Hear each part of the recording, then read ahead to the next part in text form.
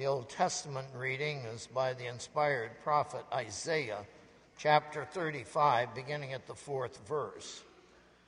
Say to those who have an anxious heart, "Be strong, fear not. Behold, your God will come with vengeance, with the recompense of God. He will come and save you. Then the eyes of the blind shall be opened, and the ears of the deaf unstopped. Then shall the lame man leap like a deer, and the tongue of the mute sing for joy. For waters break forth in the wilderness, and streams in the desert. The burning sand shall become a pool, and the thirsty ground springs of water. In the haunt of jackals where they lie down, the grass shall become reeds and rushes." This is the word of the Lord. The epistle is recorded by the inspired writer James, beginning at the 2nd chapter. "My brothers, show no partiality as you hold the faith in our Lord Jesus Christ, the Lord of glory. For if a man wearing a gold ring and fine clothing comes into your assembly, and a poor man in shabby clothing also comes in, and if you pay attention to the one who wears the fine clothing and say, 'You sit here in a good place,' while you say to the poor man, 'You stand over there,' or 'Sit down at my feet,' have you not then made distinctions among yourselves and become judges with evil thoughts? Listen, my beloved brothers, has not God chosen those who are poor in the world to be rich in faith and heirs of the kingdom, which he has promised to those who love him? But you have dishonored the poor man. Are not the rich the ones who oppress you and the ones who drag you into court? Are they not the ones who blaspheme the honorable name by which you were called? If you really fulfill the royal law according to the Scripture, you shall love your neighbor as yourself. You are doing well. But if you show partiality, you are committing sin and are convicted by the law as transgressors. For whoever keeps the whole law but fails in one point has become accountable for all of it." And then we move down to verse 14. "What good is it, my brothers, if someone says he has faith but does not have works? Can that faith save him? If a brother or sister is poorly clothed and lacking in daily food, and one of you says to them, 'Go in peace, be warmed and filled,' without giving them the things needed for the body, what good is that? So also faith by itself, if it does not have works, is dead. But someone will say, 'You have faith and I have works. Show me your faith apart from your works, and I will show you my faith by my works.' This is the word of the Lord." We rise for the reading of the Holy Gospel as recorded by St. Mark, chapter 7, verses 31 through 37. The Holy Gospel according to Mark, the 7th chapter. Then he returned from the region of Tyre and went through Sidon to the Sea of Galilee, in the region of the Decapolis. And they brought to him a man who was deaf and had a speech impediment, and they begged him to lay his hand on him. And taking him aside from the crowd privately, he put his fingers into his ears, and after spitting, touched his tongue. And looking up to heaven, he sighed and said to him, "Ephphatha," that is, "be opened." And his ears were opened, his tongue was released, and he spoke plainly. And Jesus charged them to tell no one. But the more he charged them, the more zealously they proclaimed it. And they were astonished beyond measure, saying, "He has done all things well. He even makes the deaf hear and the mute speak." This is the gospel of the Lord.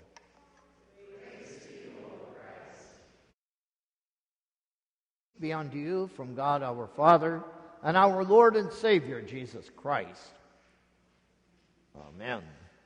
Our sermon text is the gospel lesson.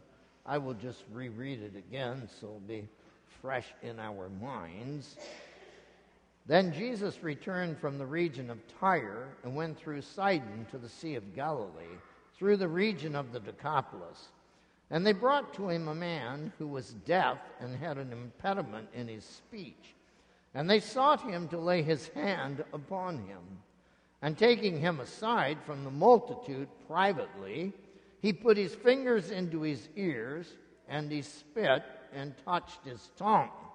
And looking up to heaven, he sighed and said to him, Ephphatha, that is, be opened. And his ears were opened, his tongue was released, and he spoke plainly. And he charged them to tell no one. But the more he charged them, the more zealously they proclaimed it.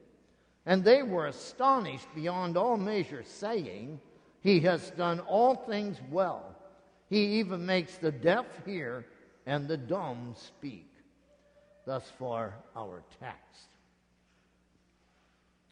I think you and I know someone together. You know Pastor Kerry Rickard, right? He came here, I think, just after Pastor Blaine retired, and he served you for a little while.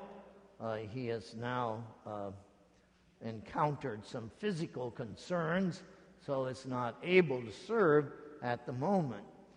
But I met Kerry Rickard, if memory serves me right, back in 1986. I was at a circuit meeting, and Pastor Heineke, Paul Heineke from the district, was there, and I asked him, whatever happened to Wally Neisch and deaf ministry? Now, some of you who are maybe a little bit older may remember Wally Neisch. He hailed out of Flint, and you know there was a state deaf school in Flint. So all the deaf children would gather there, and we oftentimes would plant churches nearby. And St. Paul's Flint is there, and they had a deaf church. And Wally Neisch served them for many years, and then for some reason, I wasn't seeing him anymore. So the next thing I know, I get a phone call from Kerry Rickard. He's the chairman of the deaf committee at the district, and he wants to know if I will be on the committee. The one who asks the question, gets the work. So then I'm on the committee. And then Wally Neisch used to serve Flint, Lansing, Muskegon, Traverse City, of course Flint, and Saginaw, I think. So he made this sort of horseshoe route, and he did that once a month. So the deaf only heard, at least in these areas, only heard the gospel from the pastor once a month. So somehow word got around the deaf community. And let me tell you, and you probably know this, word travels fast in the deaf community. It's funny. It really goes out like wildfire. So in January, the first Sunday in January, I noticed a gentleman with a young boy with him. And then I noticed that the young boy was sitting there signing to the man. And afterwards, they spoke to me. And that the young man was the grandson of the deaf man that was there with him. The next Sunday, we had about 25 deaf people in our church. And they got their own interpreter. And from that time on, I was in deaf ministry, serving them, which was a great honor to serve them. So this text kind of is special to my heart for I have served many of them and have had the honor of instructing some. I don't recall if I've ever baptized any. I don't think I did that. But we had their funerals. We served them in the hospital. And we served them mighty with the gospel many times. So as I said, this is a dear text to me that we see our Lord receiving the deaf into His presence and giving them their hearing. This is really quite interesting, I think, because He's in the Decapolis, which is not Israelite territory, you know. This is, anyway, a lot of unbelief there. And they, who is this anonymous they, bring to Him this deaf man who couldn't hear and he had an impediment of speech. Well, if you've ever known any deaf people, if they can't hear, how can they learn how to speak? That's a huge challenge. Now, a lot of times they conquer it, but you can distinguish sometimes or detect, little differences in their speech. So this man was deaf, and he couldn't speak well. He had an impediment. And they bring him to Jesus. You know, the word about Jesus just spread like wildfire. And when He would heal people, the word really went out. So day in and day out, He was followed by just hundreds and thousands of people. They would just gather, and they knew that He was able to heal, and they would bring their sick to Him. And those that, like here, the man couldn't hear, blind men, even Mary and Martha prevailed upon Him, although He took His time, prevailed upon Him to come down and save their brother Lazarus. So even the dead He would sometimes raise. So word about Jesus spread out. And these people, of course, had heard about Him. They bring the deaf man to Him and they implore Him or they beg Him over and over again to do something for this man. It's quite remarkable, I think, that Jesus takes the man away from the crowd so that they can be alone, so that Jesus can focus on the man and the man can focus on Jesus. Now this happens to us occasionally. It happened to you in your baptism, where at that moment Jesus was focusing only on you. The pastor, in Jesus' stead, was focusing on you with the Word of God, that then God was going to adopt you and bring you into His family. And at that moment, He's thinking intently about you. He loves you. He created you. You are His child. Then in Holy Communion, when the pastor brings you the body of Christ, at that moment, Jesus is focusing only on you, His special, precious child. And at that moment, He wants to assure you again that you are His child and that He has forgiven you. And He's constantly forgiving you. So it is with the deaf man. He takes him aside and focuses intently upon this man. And He wants this man to focus on him too and see him not just as his healer. He wants him to see him as his Savior, which is different. That's more important.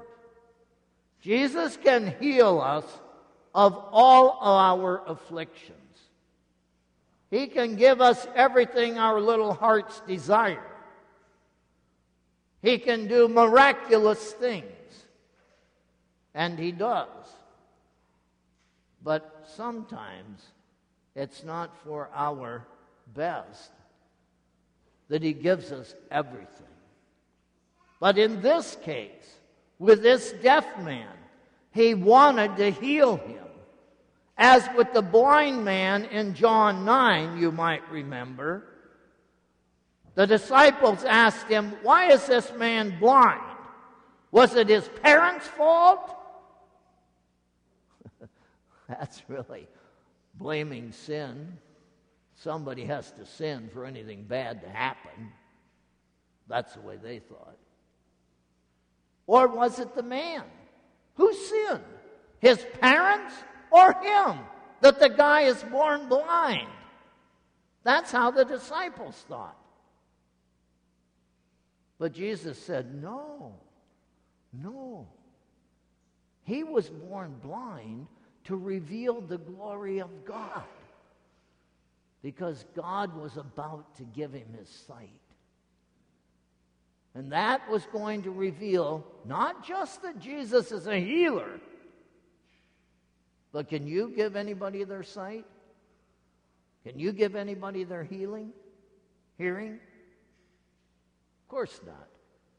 So he's an unusual guy. What is he? Who is this guy? Well, you have to come to the conclusion. He is none other than God in our flesh. This must be the promised Messiah. And that's what Jesus wanted this man to come to this conclusion. So, he puts his fingers in his ears. It's interesting, isn't it? The deaf man puts his fingers in his ears. And then he spits. Well, this is unusual, too. Now, he doesn't really tell us. Mark doesn't really tell us. I mean, did he turn his head and spit? Did he spit on his hand? What did he do? We don't really know. And, you know, a lot of times people love to speculate on things we don't know about.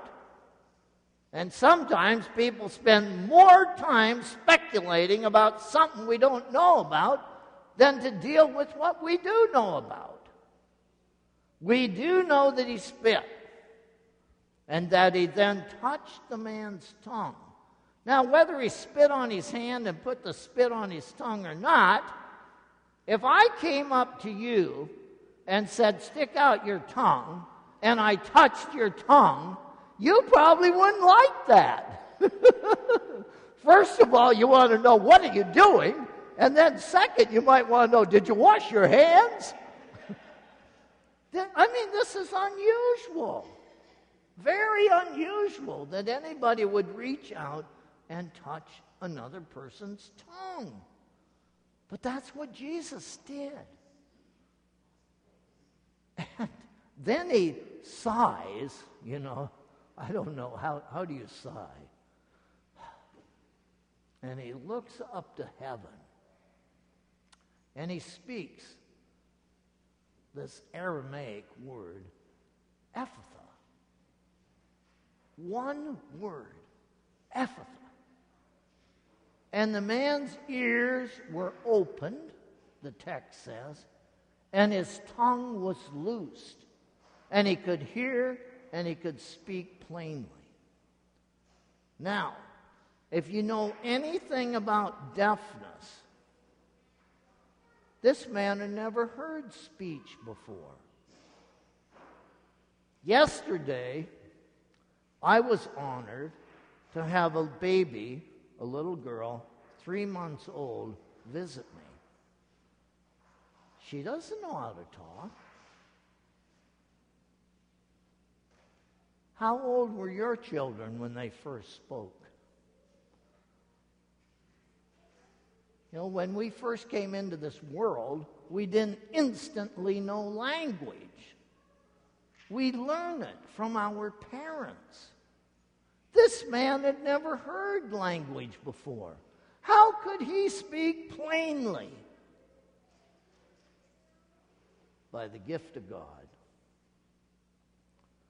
My friend Bill, whose grandson Lance came with him to our church early 1987, had no hammers. You know how your ears work? You have a hammer and you have an anvil. And when I am talking and you are hearing, your anvil or your hammer is going like this on your anvil, and it creates sound that gets translated, you know. Bill had no hammers. Bill was what we would refer to as stone deaf, which is a strange expression, right? Bill could absolutely hear no sounds. Nothing. I mean, you and I cannot imitate deafness. You know, when I was taking sign language and we had to supposedly go to the mall and act like we were deaf and try and talk to people with our hands in sign language and see if we could find any deaf people. Well, if you stuffed your ears full of cotton, you can't even come close to being deaf as Bill. This man had never heard words before. He was deaf.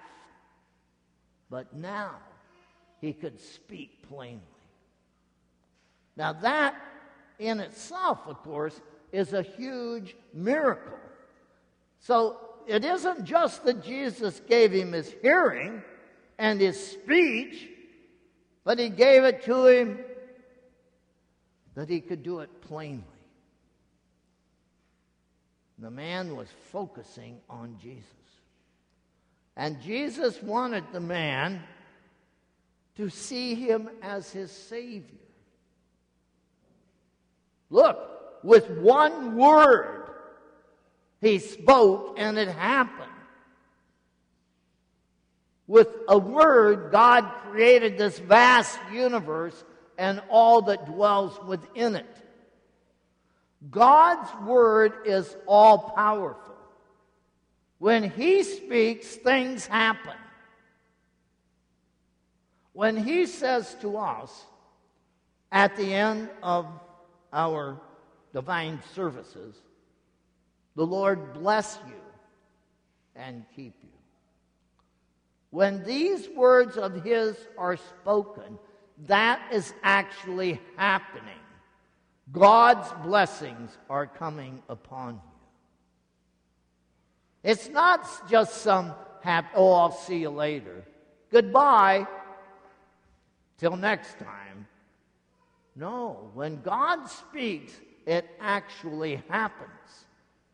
When we were baptized in the name of the Father and of the Son and the Holy Spirit, it actually happened that he created faith within our hearts.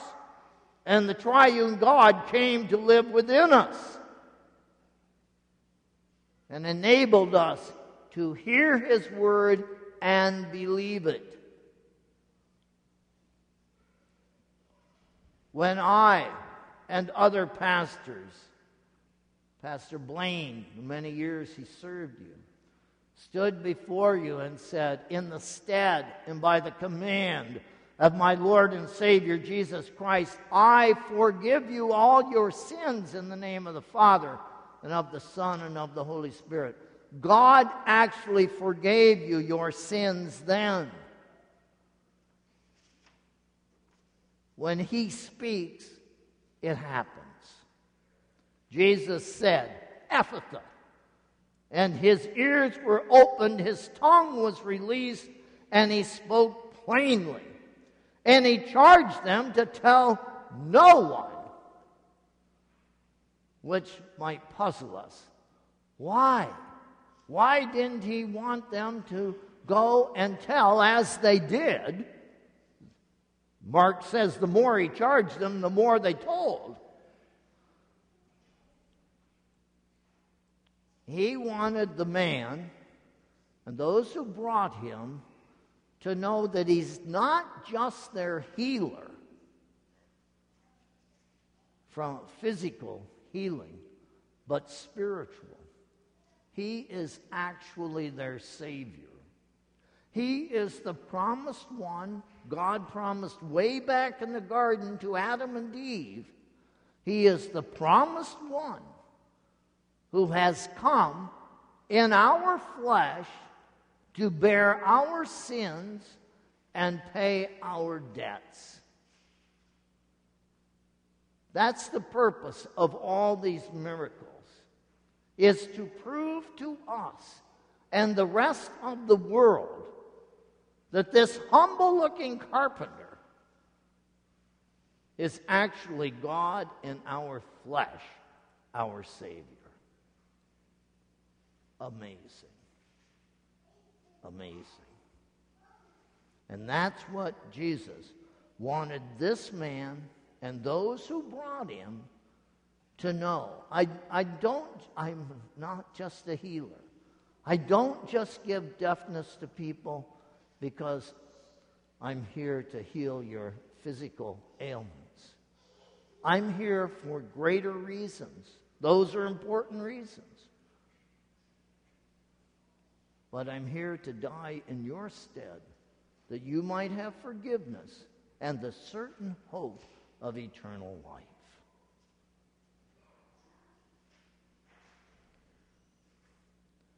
Jesus healed the deaf man that we might see him as our Savior.